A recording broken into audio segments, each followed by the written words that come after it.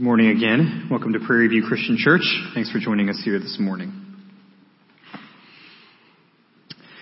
Last week we began studying Jesus' parables in the Gospel of Luke, with special emphasis on those parables that we only find in Luke.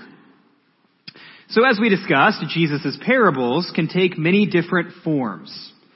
Some of his teaching comes in the form of stories. Some looks like practical, everyday life examples. And other lessons even sound like a kind of riddle. But all of these parables serve a sort of dual purpose. They simultaneously reveal the truth to those with ears to hear and conceal the truth from those unwilling to listen.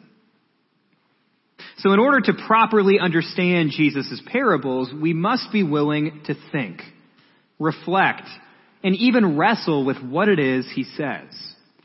In order to get the deeper meaning of Jesus' words, we must look closer. So we'll do that today in Luke chapter 10, verse 25. Feel free to open your Bibles there. And if you didn't bring a Bible, use one of ours. Take it home if you don't have one.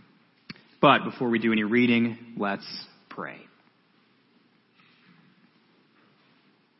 Father, again, thank you for this morning. Thank you for this time that we have together to worship you. Thank you for your word, that we have the privilege to read and study, that I have the privilege to preach and teach. I pray that we would be attentive to your word this morning.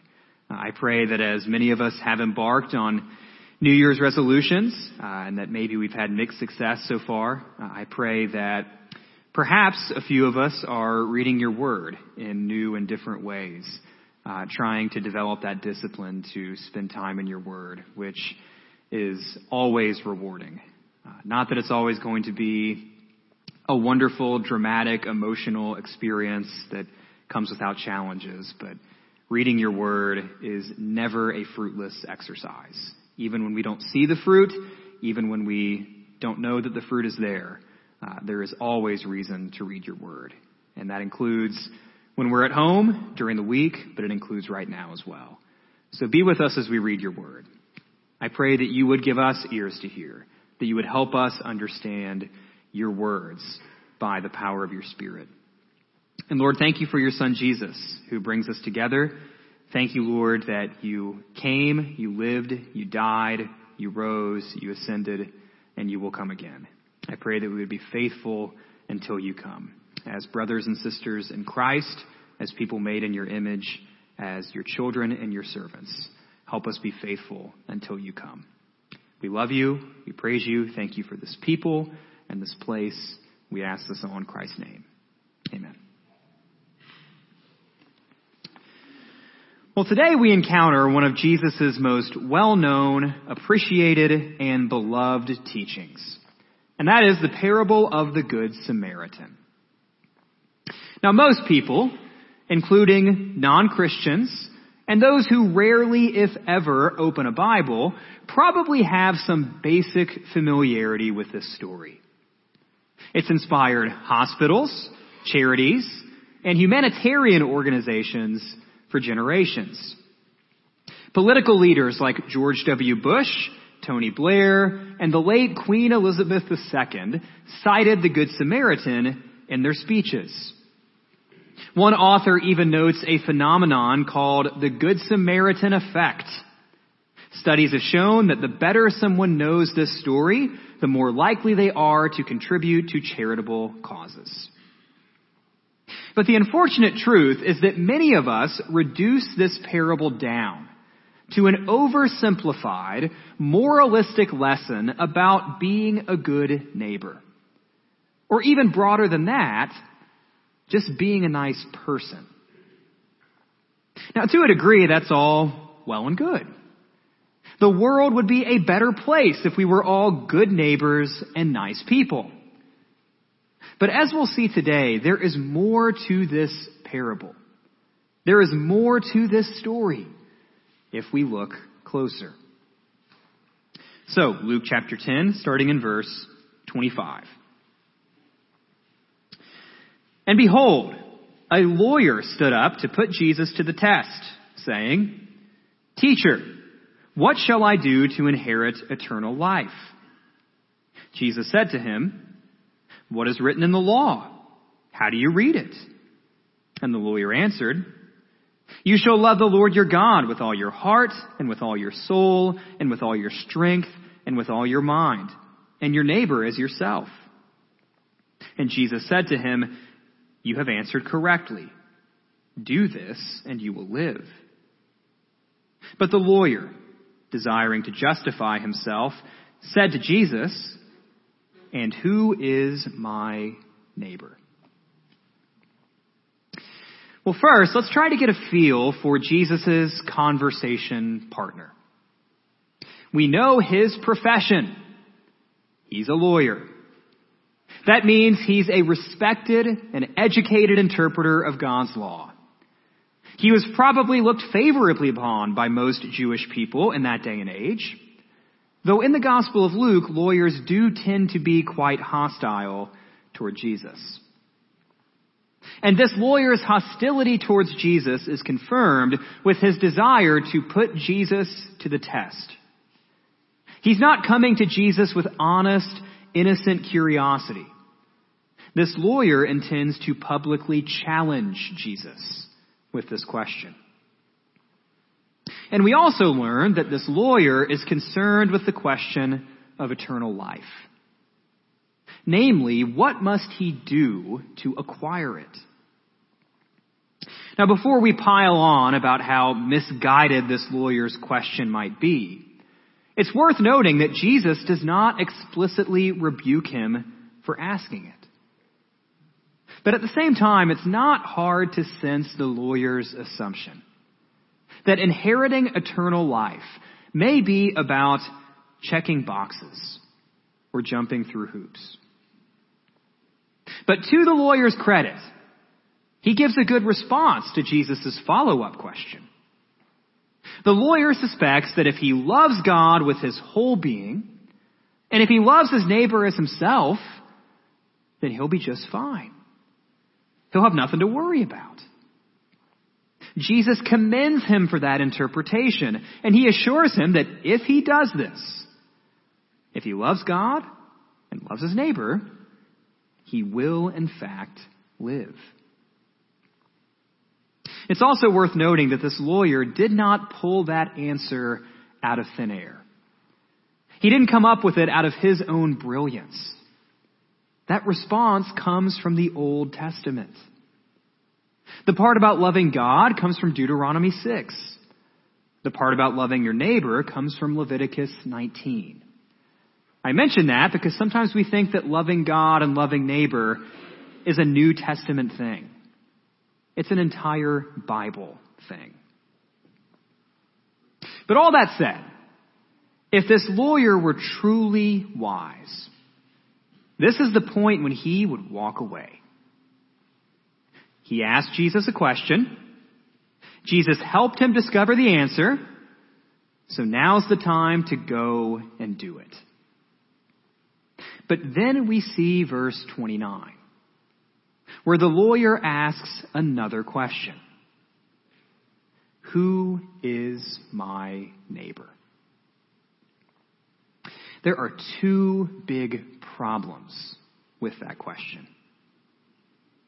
First, the lawyer asks it, desiring to justify himself.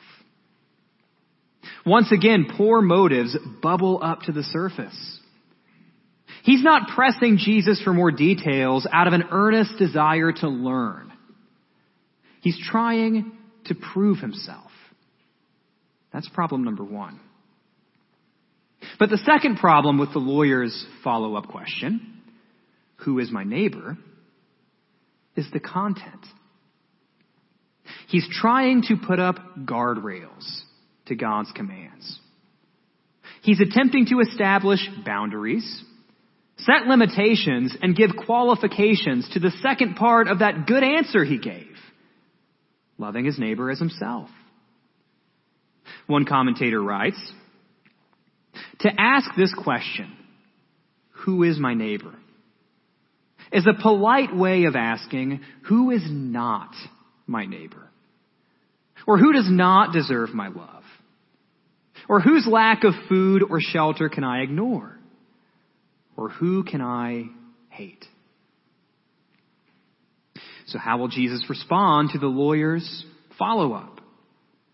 You guessed it. Jesus gives him a parable. Picking up in verse 30. Jesus replied, "A man was going down from Jerusalem to Jericho, and he fell among robbers who stripped him and beat him and departed, leaving him half dead. Now by chance a priest was going down that road, and when he saw him, he passed by on the other side. So likewise a Levite, when he came to the place and saw him, passed by on the other side. But a Samaritan, as he journeyed, came to where he was, and when he saw him, he had compassion. He went to him and bound up his wounds, pouring on oil and wine. Then he set him on his own animal and brought him to an inn and took care of him. And the next day he took out 2 denarii and gave them to the innkeeper, saying, 'Take care of him, and whatever more you spend, I will repay you when I come back.' Which of these 3, do you think, proved to be a neighbor to the man who fell among the robbers?" The lawyer said, "The one who showed him mercy."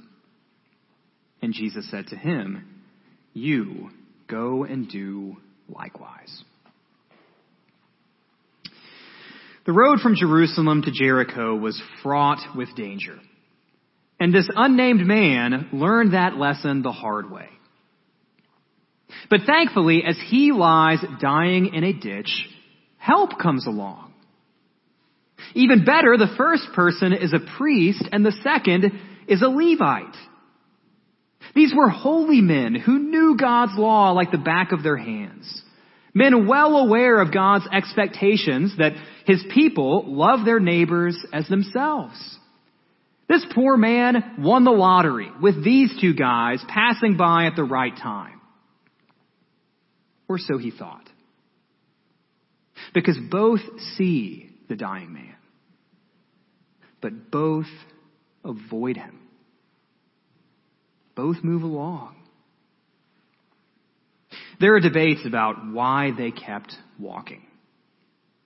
Perhaps as a priest and a Levite, they were concerned about the ritual purity ramifications of touching what might soon be a dead body. Or perhaps they kept going because they didn't want to suffer the same fate. But really, the parable doesn't seem very concerned with analyzing the priests and the Levites' reasons or motives. The simple, undeniable point of the story is that they didn't stop. But then just when this poor soul is as good as dead, that third person comes along.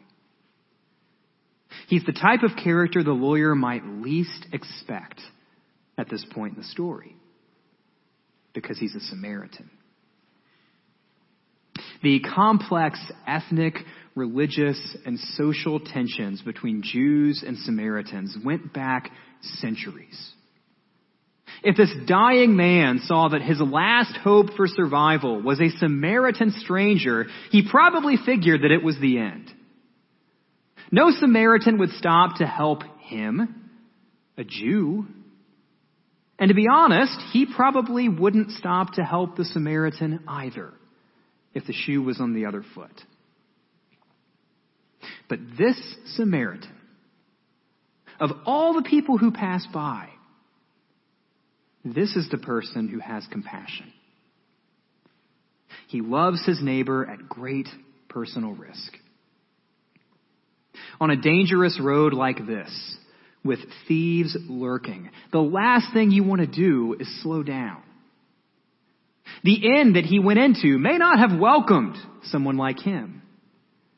And the innkeeper could easily take advantage of the Samaritan's generosity in his absence. But even with all those potential costs, the Samaritan loves his Jewish neighbor as himself.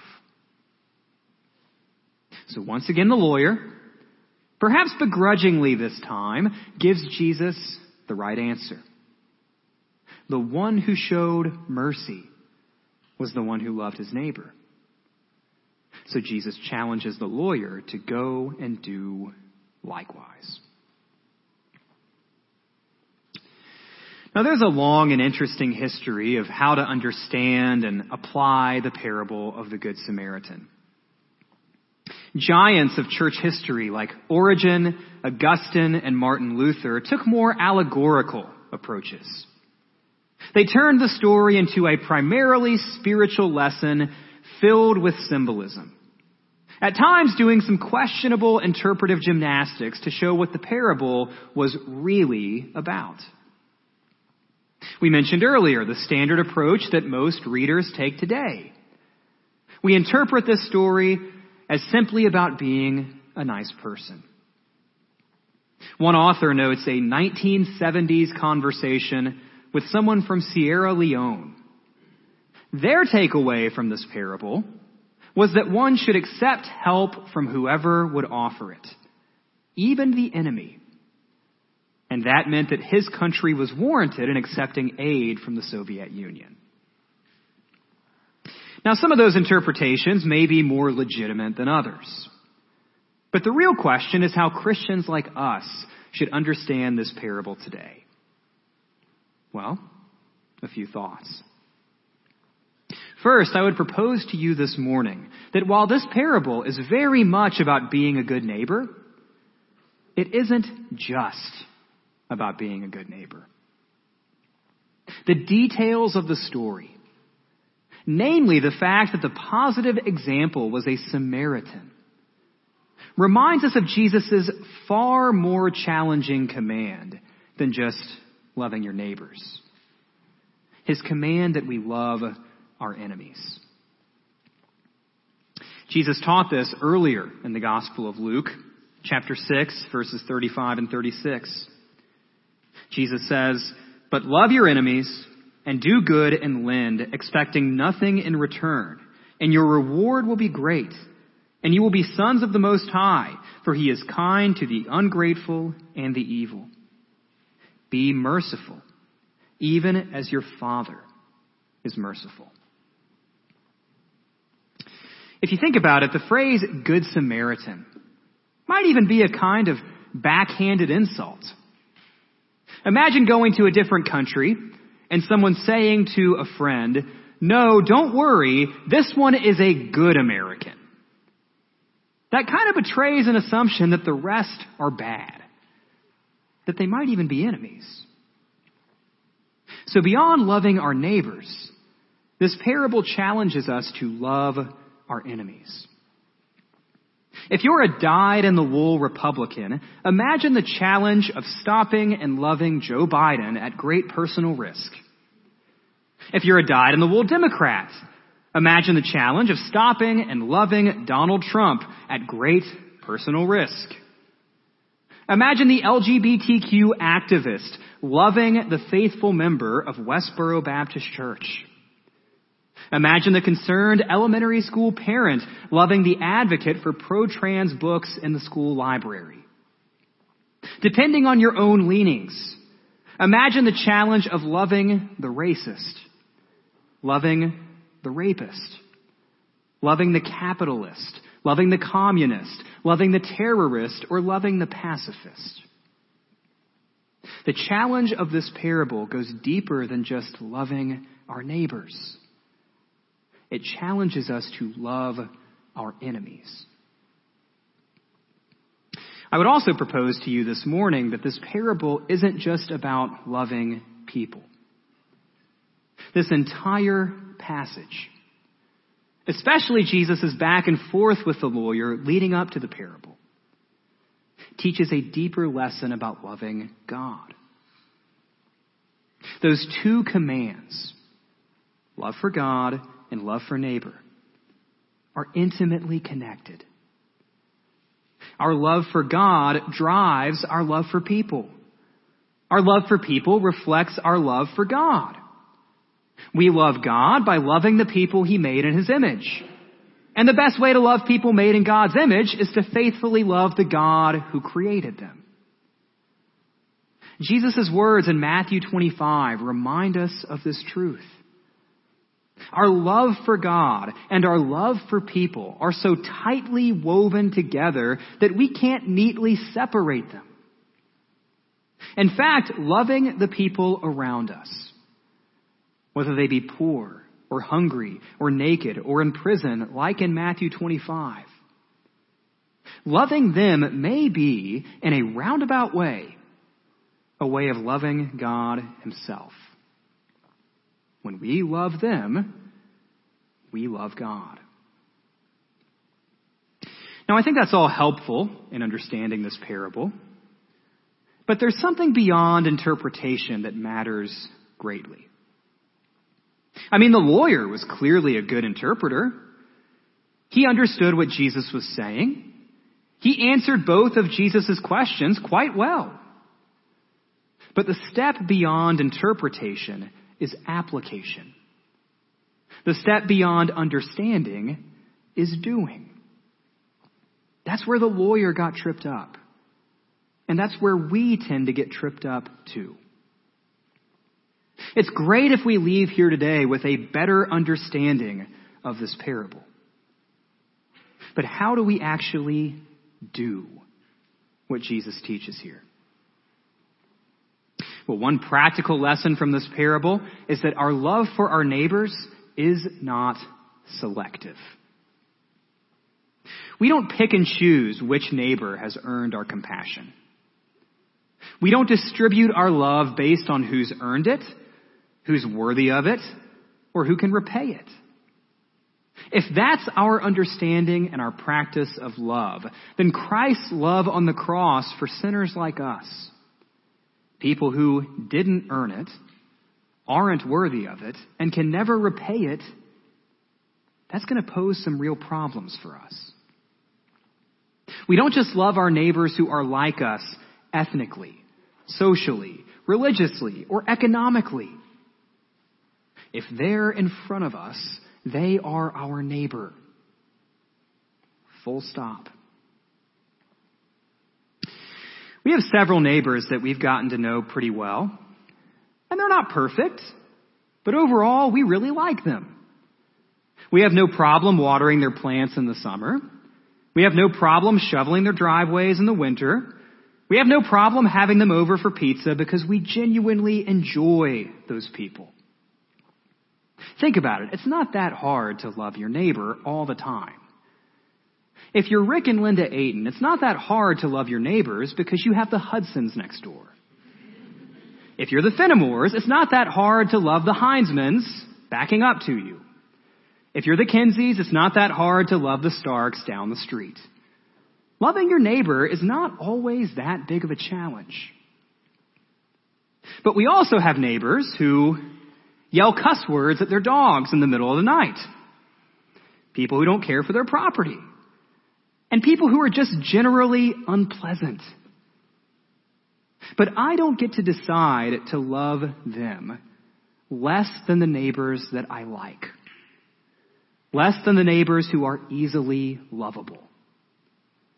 As a follower of Christ, I don't get to handpick who I love and who I don't. Our love for our neighbors is not selective. But on top of that, our love for our neighbors is concrete.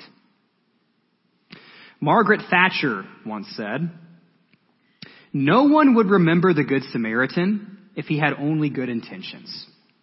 He had money as well." It's a bit crass, but there's something to it. As we've discussed many times before on Sunday mornings, biblical love is not merely a warm sentiment in our hearts, or a theoretical conviction in our heads, or well wishes that we express with our mouths. Love is a concrete action that we perform with our hands and our feet for someone else's good. Love is tangible. Love is visible. James reminds us of that truth in his famously difficult passage. James chapter 2, starting in verse 14. What good is it, my brothers, if someone says he has faith but does not have works? Can that faith save him? If a brother or sister is poorly clothed and lacking in daily food, and one of you says to them, "Go in peace, be warmed and filled," without giving them the things needed for the body, what good is that? So also faith by itself, if it does not have works, is dead. One of those works that gives evidence of a living, growing, active faith is the work of loving our neighbors, loving people around us. G.K. Chesterton once wrote, "We make our friends, we make our enemies, but God makes our next door neighbor." The old scriptural language showed so sharp a wisdom when it spoke not of one's duty towards humanity, but one's duty toward one's neighbor. The duty towards humanity may often take the form of some choice which is personal or even pleasurable. But we have to love our neighbor because he is there. A much more alarming reason for a much more serious operation. He is the sample of humanity which is actually given us. We're good at talking about loving people in vague generalities. We profess grand ideals about peace, kindness, and harmony with our fellow man. But before we pontificate about these broad principles, we can put our money where our mouths are by loving the person down the hall or the person across the street. It's a lot easier to change your profile picture on social media or slap a bumper sticker on your car than it is to love the person standing directly in front of you. But our love is concrete. It must be visible and tangible. Now, I mentioned earlier that figures like Origen and Augustine and Martin Luther had some very creative ways of interpreting this parable. And their interpretations were not without fault. But one good contribution they made was seeing Jesus in the figure of the Good Samaritan. In the stories we tell ourselves, we're usually the hero. We're the ones who swoop in to save the poor, wounded, hopeless traveler. But in the big story of the gospel, we're the ones who are poor, wounded, hopeless, and even worse, sinful. We deserve to be left for dead. But Christ came to help, heal, and save those who believe in him at great personal cost. The cost of his own life on the cross. So may we read this parable and read the Gospel of Luke and understand the love that God has shown for us in Christ. May God's love for us shape our love for him and then empower and challenge us to love our neighbors as ourselves. And by God's grace, may we inherit eternal life, thanks to the fact that Jesus, better than the Good Samaritan, came for us. Let's pray.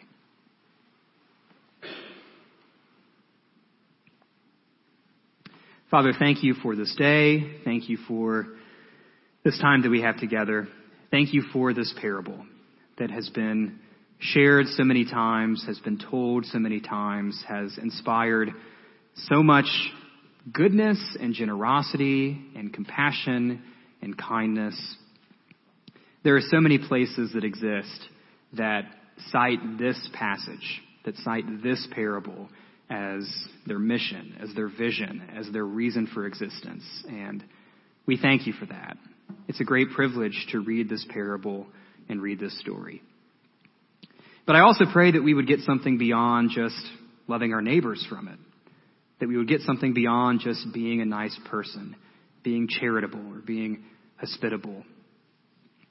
I pray that we would be challenged to love you more, knowing how much you have done for us. You came for us in a way that is far greater than anything the Good Samaritan did for that wounded traveler. So, Lord, I pray that knowing that love that you've shown for us would inspire us to be more like the Good Samaritan, to do what he did, to love our neighbors, which really is a reflection of our love for you.